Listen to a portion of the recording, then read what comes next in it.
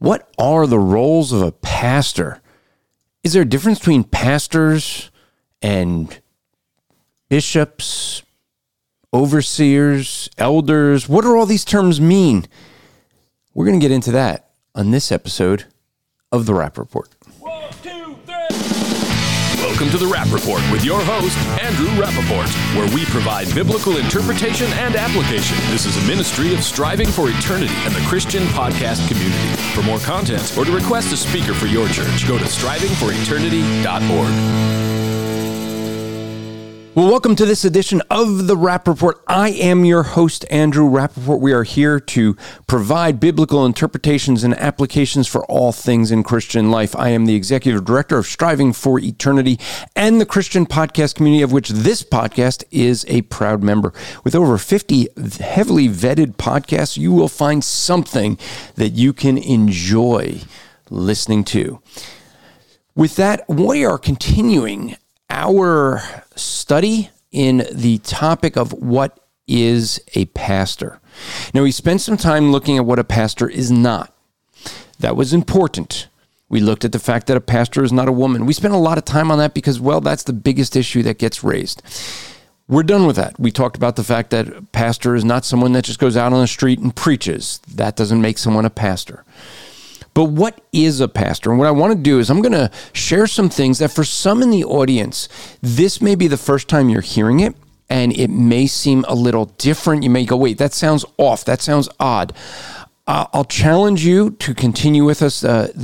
We'll do an episode where we'll dig into specific scriptures and look at things in more detail. I want to give an overview here, and we're going to look at some passages to help us.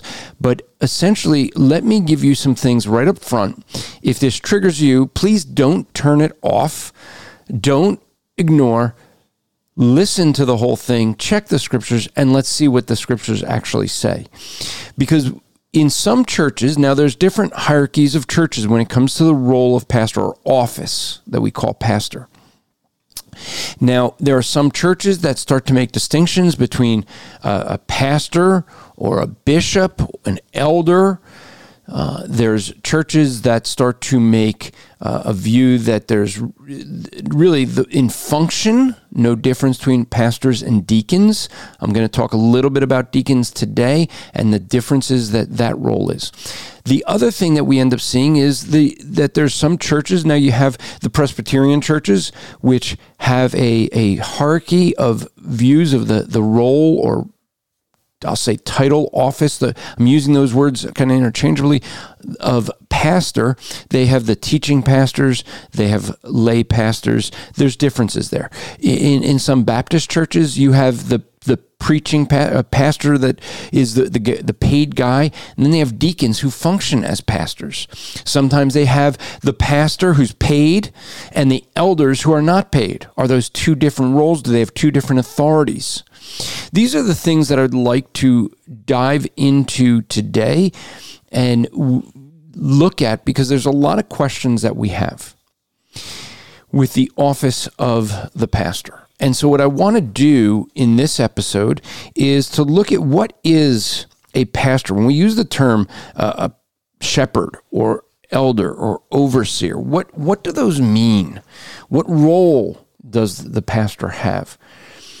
And as we do this, I hope that this will help you to start to have a really more biblical view. Why do I think historically we've gotten the confusion? Well, I want to take a little step back in history.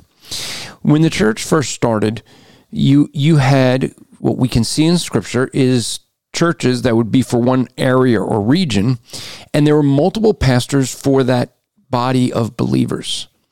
This is before the time that there was a first, second, third, fourth, fifth Baptist church, right? So you had a case where you'd have one church in the area.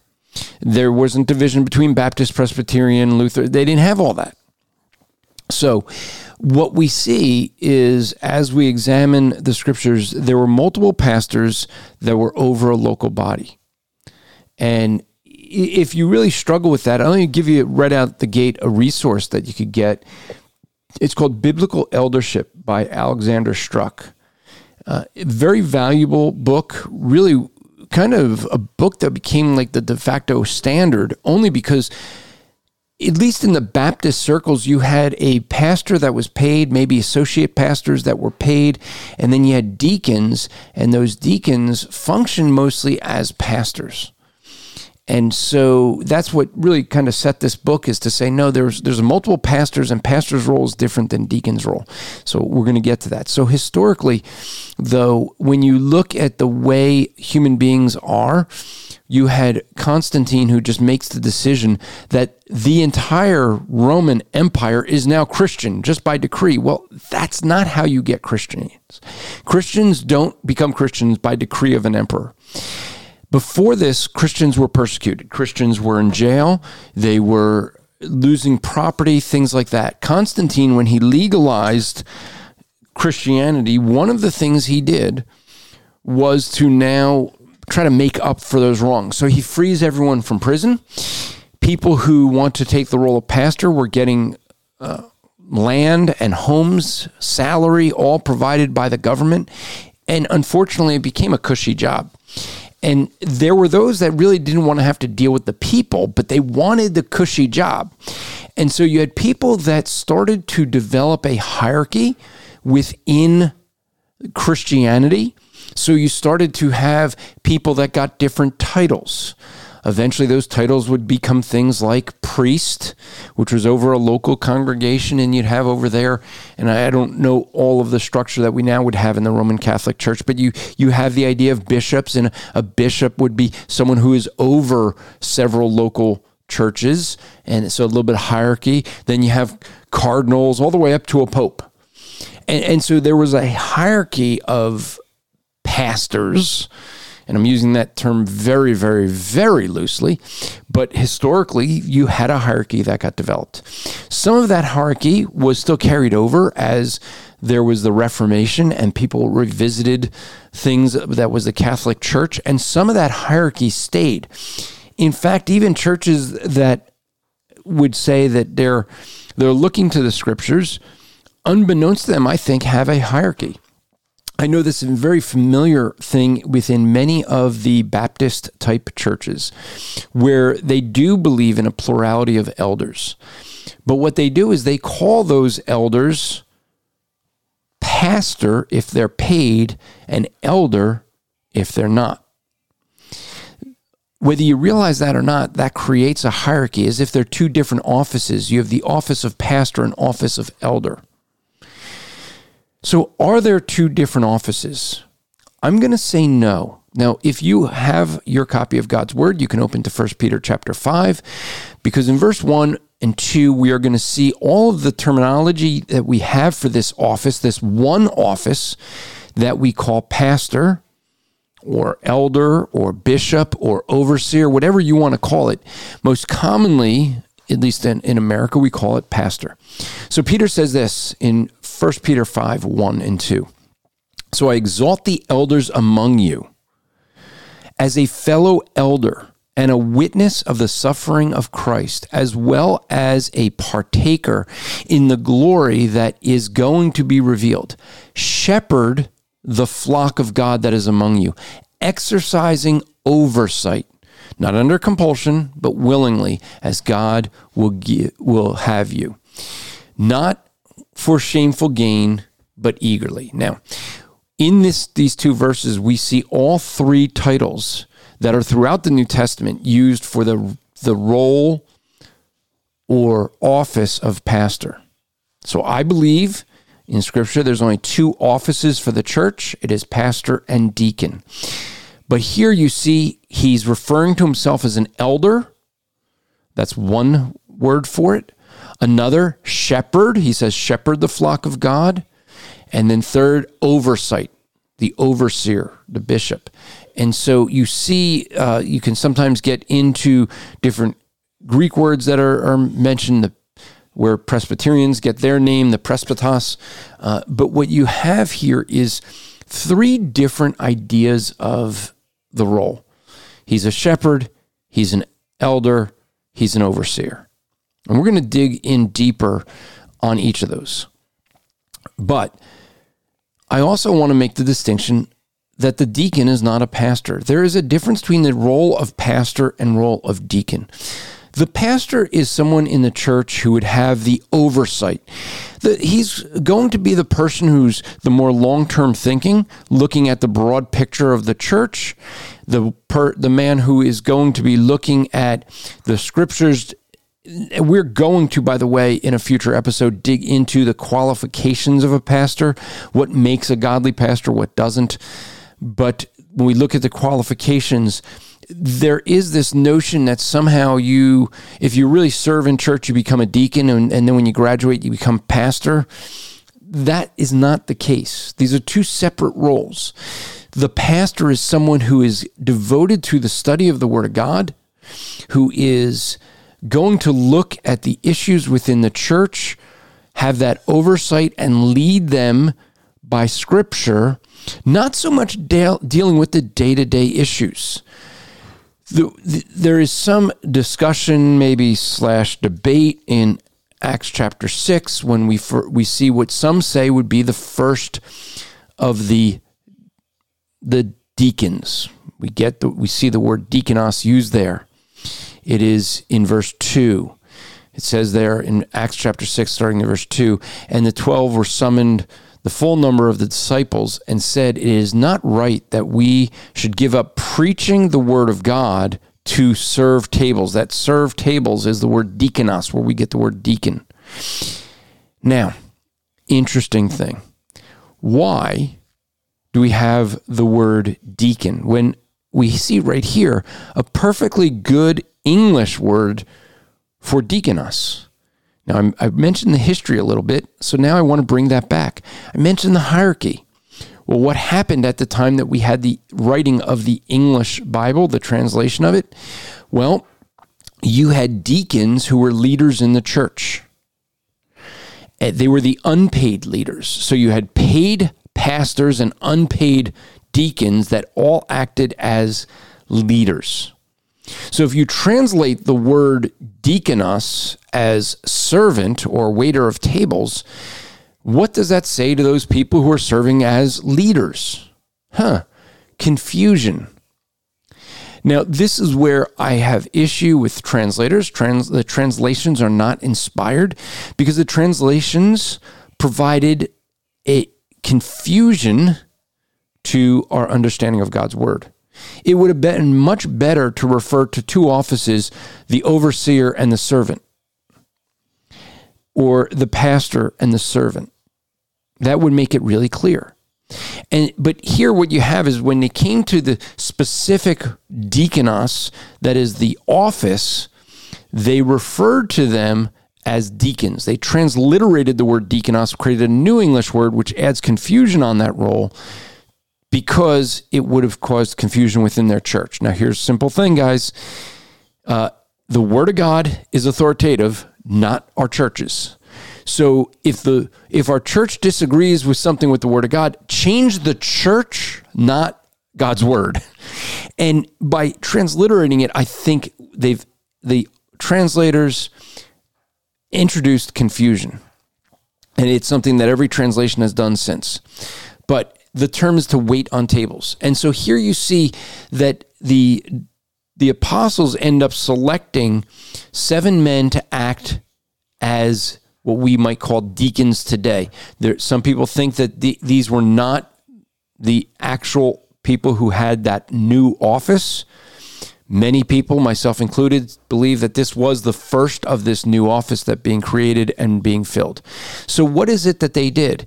He said, verse 3, therefore, brothers, pick out from among you 7 men of good repute, full of the spirit and wisdom, whom we may appoint this duty. What duty? Well, the duty that they were fighting over in verse 1 was the feeding of the widows. So within Judaism, widows would be provided for by the synagogues. And now that they've come out of that and they're in Christian churches, the synagogue is no longer providing for the widows. And so there needed to be within the church funds that were raised to take care of the widows. But within the area, there were the more Jewish widows that were being cared for, but what's called the Hellenists. The Hellenists were those that were Greek-speaking Jewish people. So you had the Hebrew that spoke Hebrew, you had the Hellenists that spoke Greek, so that Hebrew were more religious, the Hellenists typically were not, more secular. And the Hellenists widows were not being cared for. Well, that's a day-to-day type of operation. And so what you see is a distinction I see here between a pastor and deacon is that the pastor gives the oversight, but the deacon would be underneath a pastor, and being underneath a pastor, that would then, you would have a deacon who would be doing the day-to-day type things. So the pastor would be focused on the study of the Word of God and prayer, but the widows have to be taken care of. Who's going to take care of the widows? They would send people out. Here, you men, you go take care of raising the funds within the church, taking the collections and distributing that out. So in our day and age, the deacons would take care of the things such as paying the bills for the church. The pastors should not get tied down with that the operational things that would pull them out from the study of the Word of God. So I hope that becomes helpful. Within this, and this will be, since this is the only time I'm really going to deal with deacons, let me deal with another issue with deacons just to tackle it. This, again, will be new for some people. But again, the way that we have historically, deacons were leaders. Women couldn't be leaders. And therefore, deacons would only be men. And so when we look at the qualifications for a deacon in 1 Timothy 3, and we're going to look in detail at 1 Timothy 3 for the pastor's qualifications in a later episode. But it says deacons likewise. What does likewise refer to? Well, it refers back to where it says that in verse 1, the saying is trustworthy if someone aspires the office of overseer. Now notice it says office of overseer. Well, likewise, if someone aspires to the office of deacon, okay, same thing. So what I see here then is the fact that there is two offices that we can see. Those two offices are pastors and deacons. Now, it gives the qualifications of the pastors. And as we do so, we have to recognize that there is one phrase that gets people stumped or causes issue for some. And that is in verse 11 where it says, their wives. That's how it's translated. Remember, at this time, all the deacons were leaders, and therefore they had to be men. The word there is women. Okay, now, does that mean it's just any woman? Well, there is good arguments that can be made because of the fact that this particular word can mean any woman or a specific woman, a wife. Now, when it's typically what we see, now, and I'm saying typically because, some things you may hear people do is they look through the Bible and say, well, if this word is used with a husband tied to it, it always means a wife. Well, if there's something in the language that defines that, then that's okay to say, but it is not good to just look at the scriptures and define that alone to say how people use language. Words change. They have a context. They have a context within a culture. I always use the example, the word gay, when used of FDR, the president of the United States many years ago, he was a very gay man. It meant he was a very happy man, not that he was a homosexual man. Big difference between those two. But culture changed. So using that word, you have to figure out what culture you're in. What's the usage of that time? That is true for language everywhere. And that's why I say when we look at this, we can't limit ourselves to the scripture, but look also, and there's plenty of tools to help people do this, to look at the way Greek words were used outside the Bible in the different time periods. And that's beyond what we want to cover in this, But suffice it to say, the word here could mean women, it could mean wives. Both are a fair interpretation. And within the scripture, it is common. See, I'm not saying it's always the case. It's common that when you have this word used in connection to a specific man, it is generally referring to his wife. Now, in this case, you don't have a specific man mentioned. It's a general person who's a deacon. And so what we see here is several qualifications that would be true for both men and women. Verse 8, it's likewise, deacons likewise must be dignified. Also, I should say the likewise, because I believe goes on to more than just the desiring of the office, but where it says in verse 2, therefore an overseer must be above reproach. My belief, and we'll get to it in detail, is that the above reproach is the overarching thing that all these others fit under. So just like when you have in Galatians 5 with the fruit of the Spirit is love. That's the singular fruit. That's the fruit. And all those other descriptors define love. It's different areas in how love works out. Well, that's what I believe here. The overseer must be above reproach. The idea of above reproach means it's nothing that anyone can nail something to him. So is he going to sin? Yes. But is he quick to ask forgiveness? Yes. So then you can't use it against him. That's the type of thing. And I think this deacons likewise is also tied to the above reproach. So all of the other things for the pastor, the husband and wife, sober-minded, all that is under above reproach. These are ways you are to be above reproach, and they all have to do with character. I think the same way, deacons have to be above reproach. How? Well, he gives a list of character issues here, starting with the men, because it says deacons, male. This, again, really, it's waiter of tables, servant, be dignified, not double-tongued, not addicted to much wine, not greedy for dishonest gain. They must hold the mystery of the faith with a clear conscience. And let them also be tested first, then let them serve as deacons if they've proven themselves blameless. Then it just says women. Some translations are good. They just say women. King James would say their wives, and there's the confusion. Because here now what you have is it gives qualifications for what I would say are female deacons, not necessarily the wives of the deacons. I think it's strange that the deacons who are doing day-to-day operations would have qualifications for their wife that the pastors who have oversight of the church, their wives don't have qualifications. I think this is meant to be servants. Now remember, if they're servants, it's not a problem.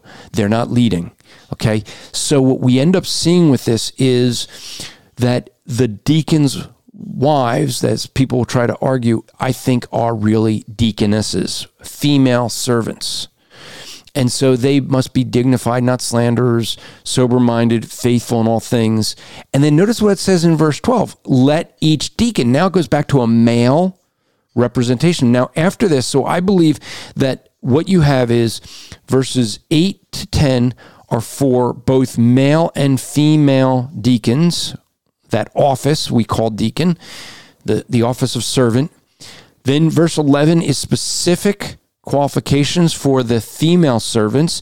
And then verse 12 and 13 are specific now to the men. Let deacons each be the husband of one wife. Well, that's hard for a wife to be. Well, okay. In the day we live in now, people try to argue that. But biblically, marriage is the husband of one man with one woman. So, but it says, that they manage their children well. And you say, well, is that the wife's role? No, that's actually the man's role, to manage the house, to have oversight over the house. Why might that be important? Well, because his role is going to be to manage the church, to take care of things under the leadership of the pastors in the church. And so just suffice it to say, I don't want to spend much more time on this. I know we'll probably get some emails about this. I get it. We actually already got one email that said that we got an email saying you briefly spoke about deaconess Our church just proposed this. Can you expound this topic? And that is why I said those who email us, we're going to try to get to all of your questions. So this was something that I didn't plan to get into as much detail when I talked about this series, but because of you, the audience, we're digging into it. And so I want you to know that I am trying to tailor these lessons for you. You're the audience. You're the ones that this needs to be for. It's not for me to hear myself. I've written much on these things and spoken on these things, and so therefore it's nothing new for me to cover. But I cover it because I want to make sure I'm covering what you guys want to hear. And so because of that, we want to hear from you. And so maybe I'll get more questions and have to dig deeper in this if it was confusing. But I believe that there's a separation between leaders and servants could be male or female. I think it's practical because especially nowadays, there may be things you don't want a man to go and do. You don't want a man going over to a single woman's apartment to provide food and go inside the apartment. Maybe a lady would do that, or to take care of things. Maybe taking someone out to a doctor. You know, we live in a different generation where maybe you have a woman who doesn't have a car, and you go and pick them up. Well, should a man be doing that with a woman? Maybe not. Maybe if you have a female servant, she should do it. Okay, these are things where I think there's ways to, when we look at it this way, we shouldn't have problems with it because the deacon is not a leader. A female deacon is not giving instructions or having oversight over men. She's receiving that instruction and oversight from the pastors. And then from there, continuing. So if you want to, if you do want to contact us, the way to do that is info@strivingforeternity.org. info@strivingforeternity.com. Either one gets to us, but the .com is better for that because it goes to the better channels. So, but if you want to email us, and what we said is we're going to give away these MagFast Lux charging cables. Now, I know some people have contacted us and just said, hey, I just want the cables. I get it. But if you don't send us your address, you're not getting it. I'm just saying. So if you do send in something and you do want the cables, you have to give us your address. Because if we just get the email saying, as one person said, hey, I just want the free cables. That's nice. Don't know how to send them to you. But we do appreciate to hear, as one person who said, about the deaconess role, we wanted to answer that. So the idea here is that I think a deaconess is fine if, notice the qualifier, if that role is a servant role. In other words, when I was pastoring a church, we would have pastor and deacons meetings, but there would be some stuff that was discussed only with the pastors because they had oversight. So typically we'd have pastors and deacons meet for the first part where the pastors would give instruction to the deacons with things that they need to take care of. And the deacons would bring to the pastor's attention anything that needed the pastoral attention that they knew of. And then they were excluded from the meetings, and then the pastors would get to the business of the meeting. So that first part was not discussing how to run the church, making decisions. It was more informational from pastor to servant and servant to pastor. But the servant office is a recognized office, we call it deacon, within the church.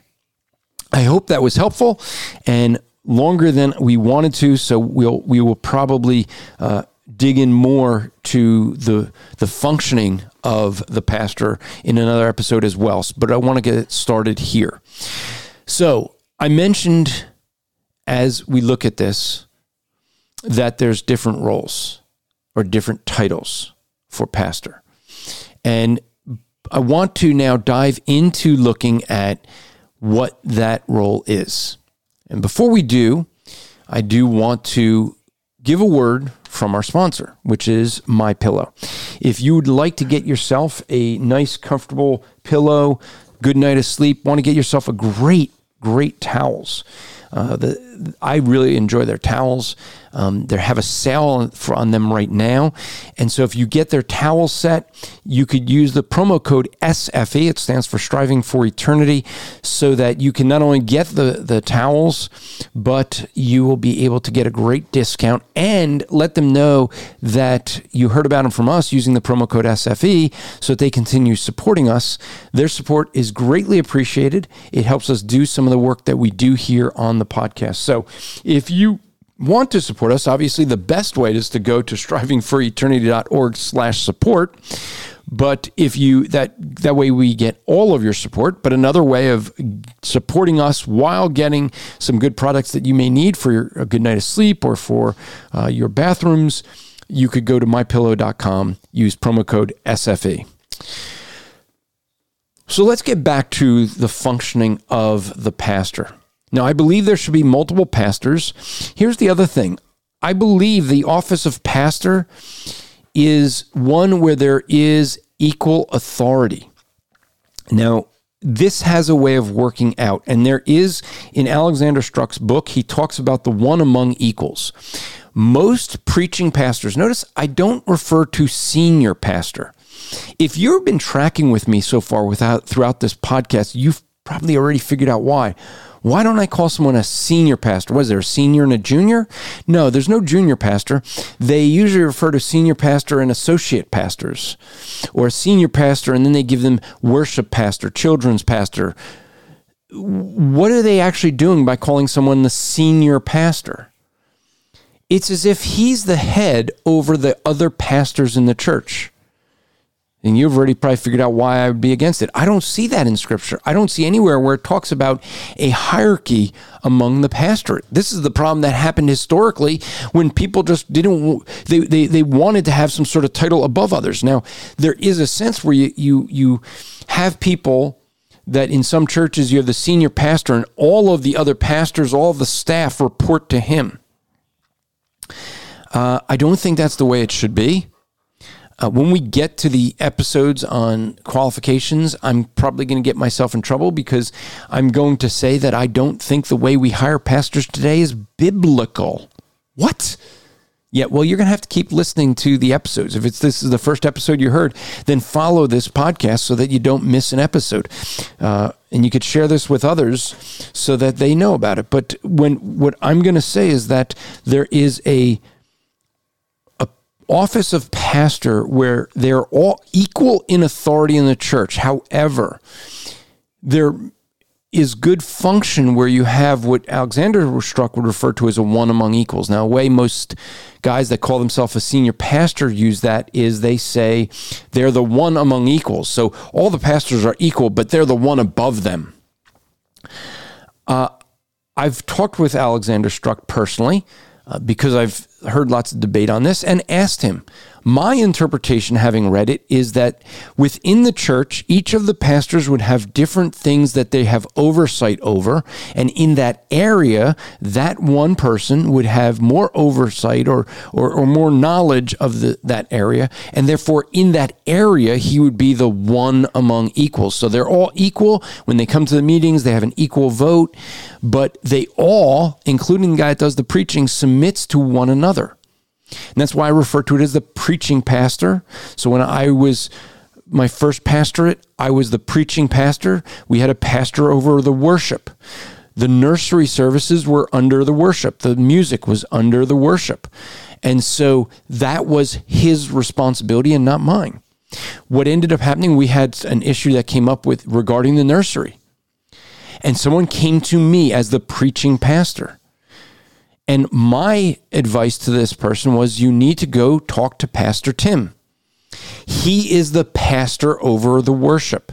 It is his decision to make. What am I doing? I am submitting myself. Even though I'm the guy everyone looks at and calls the pastor, I wasn't the pastor. I was a pastor.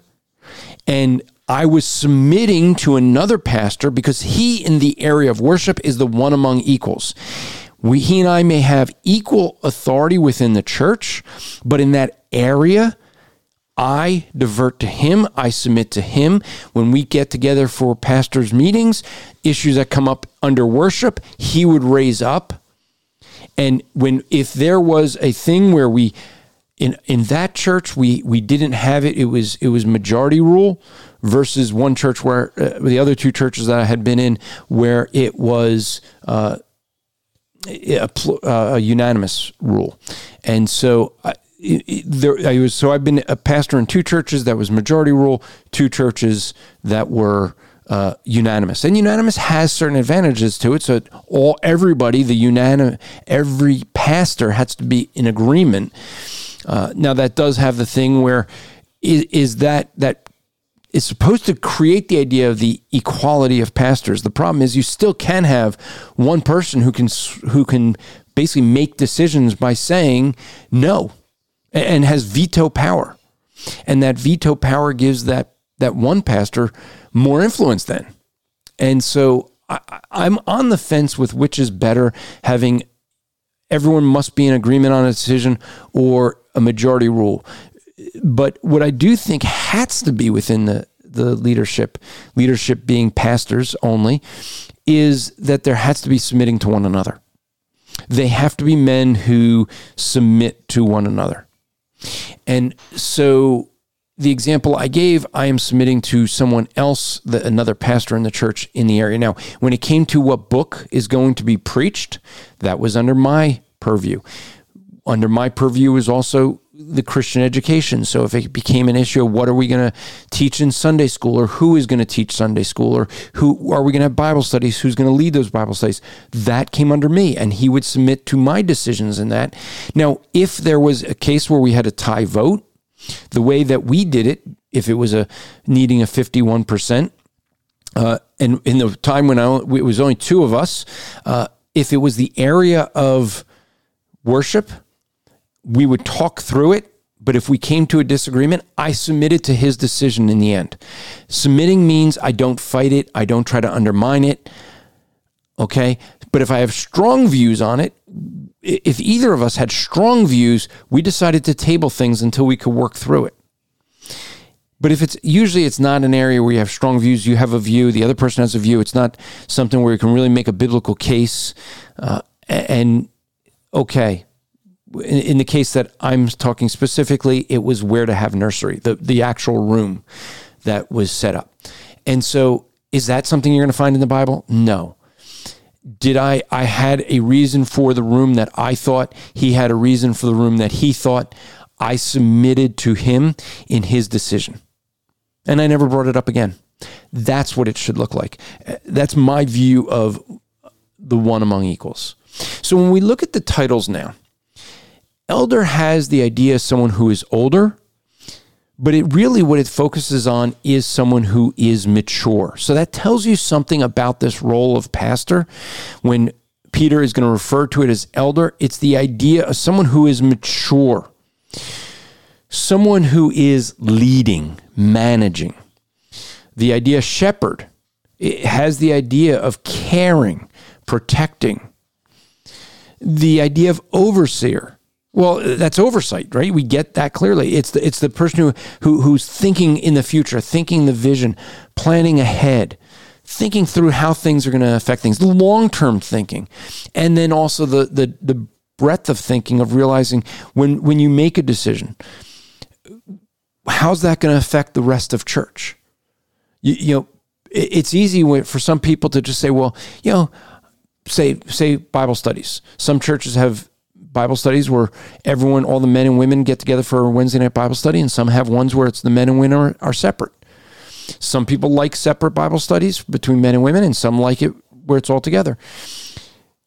How are you going to make those decisions? Well, the pastors are, someone that just likes, I know a lot of men, they love the men getting together and discussing issues without women there.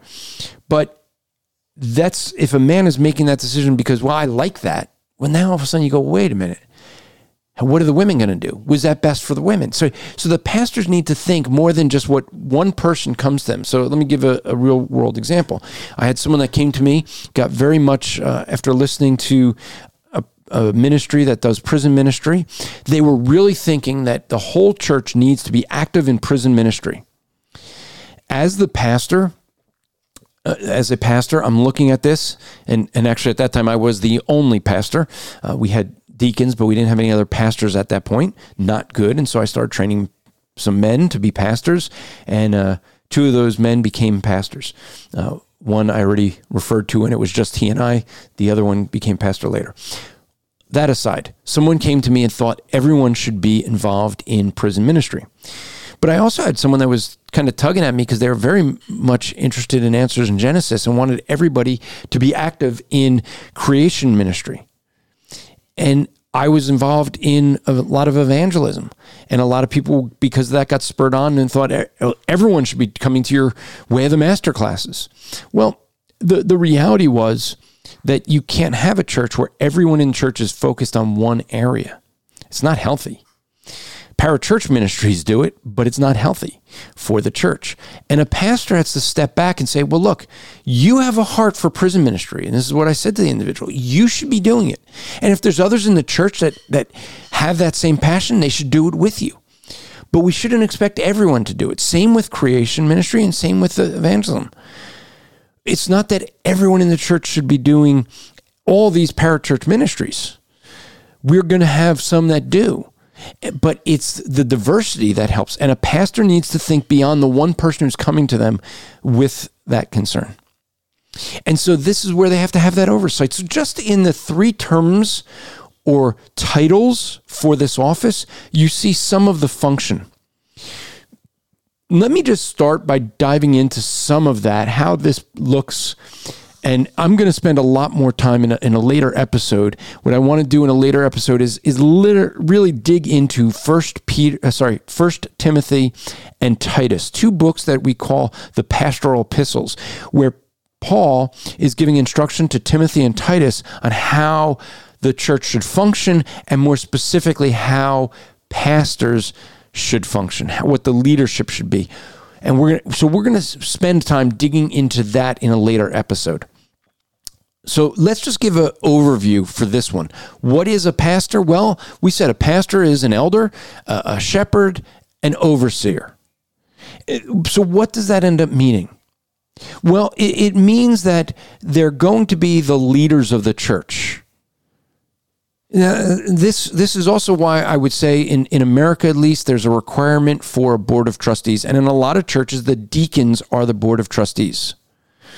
The deacons are the board of trustees because they're the financial, they're typically the ones that take care of paying the bills. However, it really should be the pastors, because if you do have to have a board of trustees, those are the people that make the decisions according to the state. So that should be the pastors. The pastors then have to have final say over the finances.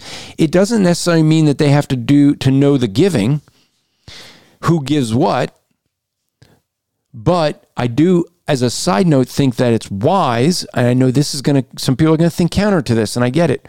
I think it's wise for the pastor, at least a pastor, if not several, to be involved in knowing the giving, who gives what. Why do I say that? For this reason. The first thing to leave a church is your wallet. Let that sink in. The first thing to leave a church is your wallet. And so if a pastor is going to be handling the counseling, then the first thing that is going to be the indicator to an issue is when someone stops giving or cuts their giving. Now, you can have the deacons who can know the exact amount that's given and then have a policy. In my view, this is how I did it, especially when I was the only pastor. I don't want to know the individual giving from people, but if someone cut their giving, okay, maybe if they pay every week and they miss 1 week, not a big deal.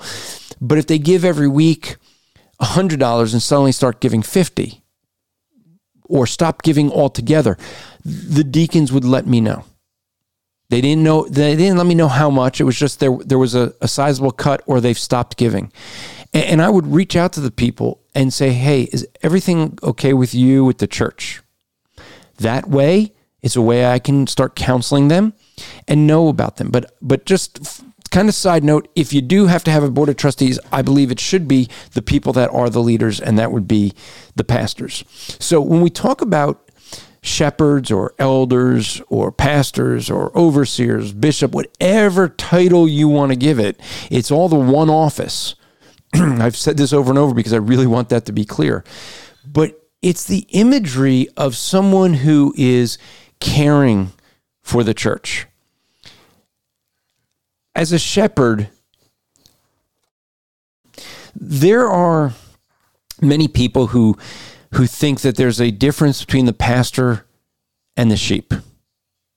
I knew one pastor, he used to always tell me in one church where I was in, as we were pastors there, and he would always use this phrase, as we would shepherd people. He'd say, well, Andrew, that's why they're sheep and we're the shepherds. That always bugged me. Does it bug you? Think about what that person's saying. They're the sheep, and we, educated seminary graduates with the title of pastor, we are the shepherds. We know better than them. That's actually how it came across. He got very upset with me, and one day, because I said to him, I said, just remember something. We are sheep also. See, the pastor is a sheep. The true shepherd is Christ. We're just fellow sheep that happen to be in the role of a shepherd. The idea of the shepherd is to give that idea of the functioning of the pastor. It is not to say they're not sheep. It's not to say they're above the sheep. No, pastors are sheep also. But we have a different function in the church. Part of our job is to protect the flock. And this is a major thing and we'll dig into this a lot more detail, but Paul makes this abundantly clear to Timothy and Titus. They are to protect the church. That comes in many ways. One is to protect sheep that are straying. Like I said, knowing that wallet is gone, that the wallet left the church, is a way of going out and saying, is something wrong? Not to wait and let them go. A good shepherd doesn't let people walk out that door and not find out what the issues are, because sometimes the issues that people have, they're legitimate. And the pastors need to make corrections. Sometimes they're frivolous. Often the charges that people give to the pastors are not the real issues. When you start hearing these frivolous things, it's like, what's really going on? But the role of the pastor is to protect the flock. And there's several ways that's protecting. Some of it's from false teaching. Pastors must have an understanding of the false teaching out there and train the church to know how to identify false teaching, how to spot it, how to avoid it, what to avoid. The pastor's job is also to feed.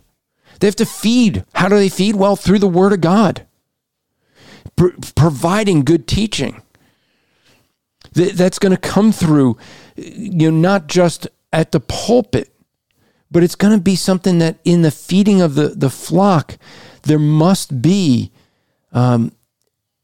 some more detailed instruction. And it may not be the pastor doing it all. The preaching pastor, I should say. It may not even be all the pastors, but there should be one-on-one discipleship that's going on within the church that is overseen by the pastors. And so you have to have some sort of feeding of the flock. And then there's the leading of the flock. The role of this office is to lead, to oversee. So he's got to have some sort of management skills. He's got to be able to lead his house well because he's got to lead the church well. He needs to know the resources that are going to be helpful for the church. He's going to need to be able to provide for the church the training that they need. And every church may be different because different churches in different areas may have differences that they have to deal with. Maybe you're in a church where word of faith is a major issue. The area in your area might have a lot of word of faith people, so you need to focus in on that. Where other areas, not an issue. And so you have to know your local congregation. It's also some part of oversight. He's got to be devoted. He's got to be hardworking. He's got to be someone who is going to not just brush it off. I've often said there are two different types of men that are pastors. You have the pastors and you have the lazy. You have that person who is going to care for the flock and work. And when you think about a shepherd, they don't get days off. They take the sheep out. They're with the sheep as they graze all day, and they go and put the sheep into a sheepfold at night, and they sleep at the door to protect the sheep at night. There's no days off. That's the idea of the shepherd, that you're working day in and day out for weeks or even months before you get to the point where you're going to be, when they're done grazing and you're bringing them in to be sheared. And so that's the idea, is that, yes, you have multiple shepherds taking care so you can have some time off in that sense, but the idea that they have to be hardworking. And if you have someone that doesn't care for the flock, they're not going to do that. So that's also something that we end up seeing, is this idea they have to have some care. They have to love the church. And this is where I think, because of the way we hire pastors, we have more dilemma. We hire people from outside the church, not from within the church. And because of that, I think what we have is we end up having people who are not looking to take care of the people. They're looking to take care of their job. And in that case, what ends up happening is they make decisions that are good for them and not the church. This is especially true for the paid pastors. And so what you have is, when you hire guys from outside, people say, why is the church so anemic? Why is it suffering so much these days? Why are churches going left or doing the whatever appeals to people? A lot of it's because the pastor wants to keep his job, so he doesn't want to ruffle feathers. He wants to keep people happy, and so you have guys that may have a tendency to just go weak on things because they want to make sure they can feed their family. They don't want to have to be kicked out and go look for more work.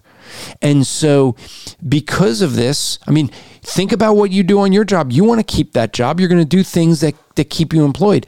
There are some people who will not speak up when there's talk, or when you have to go take your job site, you have to take some diversity training. And there's some people that just take the training and don't speak about it. Why? Because they want to keep the job. Well, when pastors are hired from outside, they want to keep the job.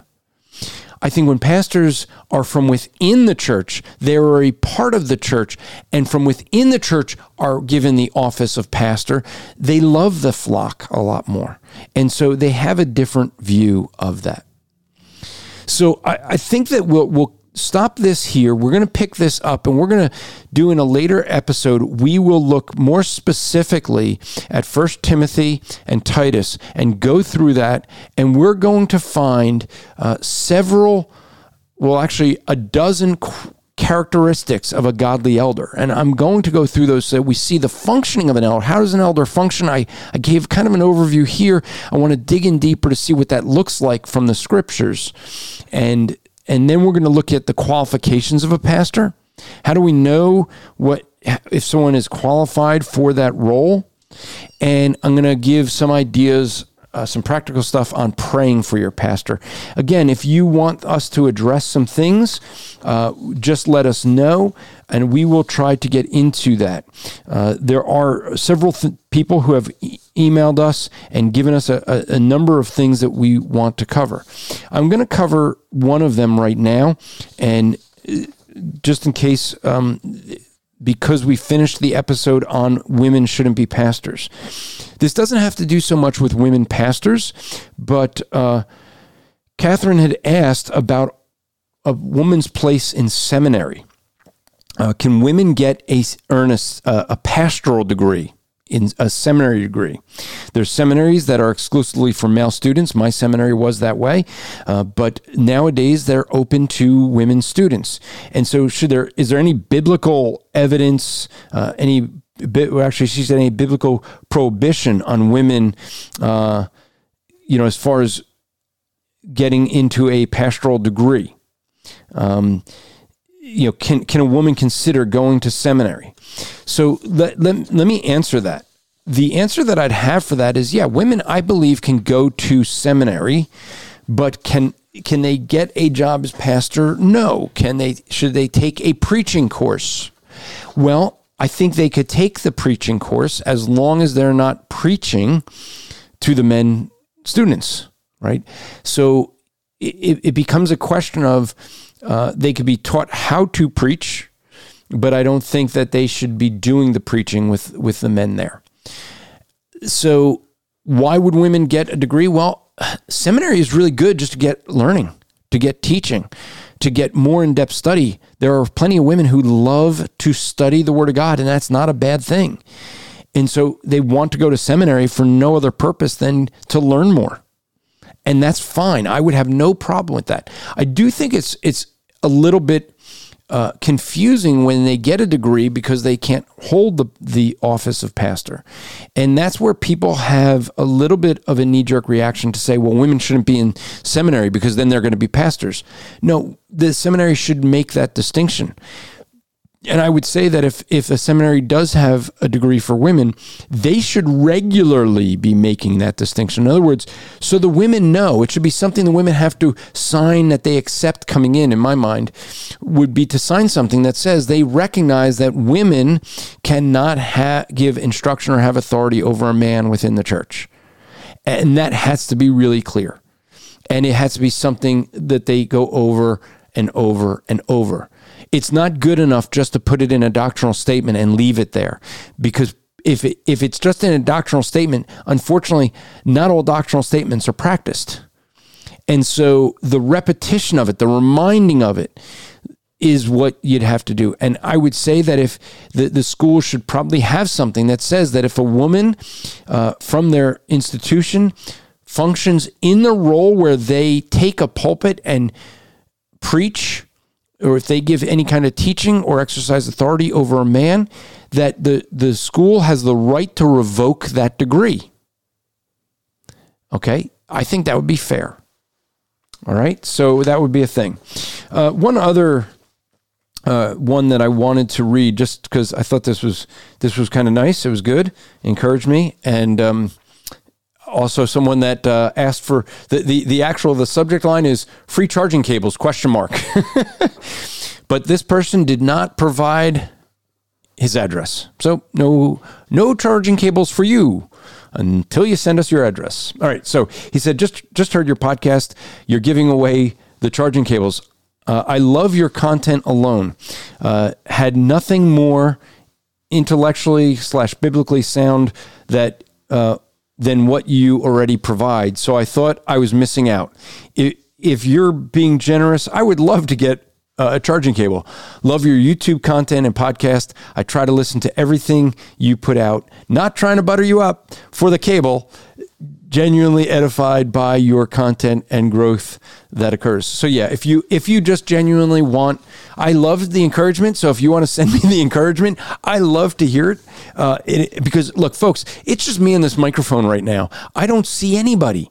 And so it is encouraging when I can hear directly from you. So if you want to send some encouraging words, I appreciate it. So yeah, but we will send them out. I bought several cables, donated them to the ministry. And for the record, I'll say this again, I did not pay $75, $79, whatever they are on Amazon. I paid far, far less. Is because this is a company I am an investor in. And so with that investment, I was able to get a large number of cables at a very inexpensive price. I donated those to the ministry, and therefore those are for you. Those cables, what's special about them? Well, they're longer than most cables. They do have a lifetime guarantee or lifetime warranty, so that if they break or anything, they're designed so that they shouldn't snap at the ends where most of them kind of break and fray. They won't do that. If they do, you get a new one. They're gold plated, so they're faster. They charge quicker than other cables. They're USB-C to USB cables that we're giving. That's the future. I do have a USB-A port, so you can do the USB-A to USB-C. I don't know what happened to USB-B. Maybe they just realized that didn't sound good. USB-BB, right? So, but those we're giving out. And so they're really good cables. I really enjoy them. I have given the people, and everyone has thoroughly enjoyed that I have heard. So if you want to get one, feel free to let us know. Email us at info@strivingforeternity.com. That is info@strivingforeternity.com. Let us know if there's things you agree with, disagree with throughout this series. I'm sure that this episode will get some responses from folks saying, hey, I disagree with this, and here's why. Don't just say you disagree. Give us the here's why, because maybe you're going to have a point I haven't considered, and I will bring that up. So until then, till next week, and by the way, next week, we are going to have a discussion. Those of you who know that we are with the Christian podcast community, there is another kind of podcast network out there, and we're going to discuss whether we're competitors or collaborators. So next week is going to be a discussion on Christian collaboration. And with that, that's a wrap. This podcast is part of the Striving for Eternity ministry. For more content or to request a speaker or seminar to your church, go to strivingforeternity.org. When you need mealtime inspiration, it's worth shopping Kroger, where you'll find over 30,000 mouth-watering choices that excite your inner foodie. And no matter what tasty choice you make, you'll enjoy our everyday low prices, plus extra ways to save, like digital coupons worth over $600 each week. You can also save up to $1 off per gallon at the pump with fuel points. More savings and more inspiring flavors make shopping Kroger worth it every time. Kroger, fresh for everyone. Fuel restrictions apply.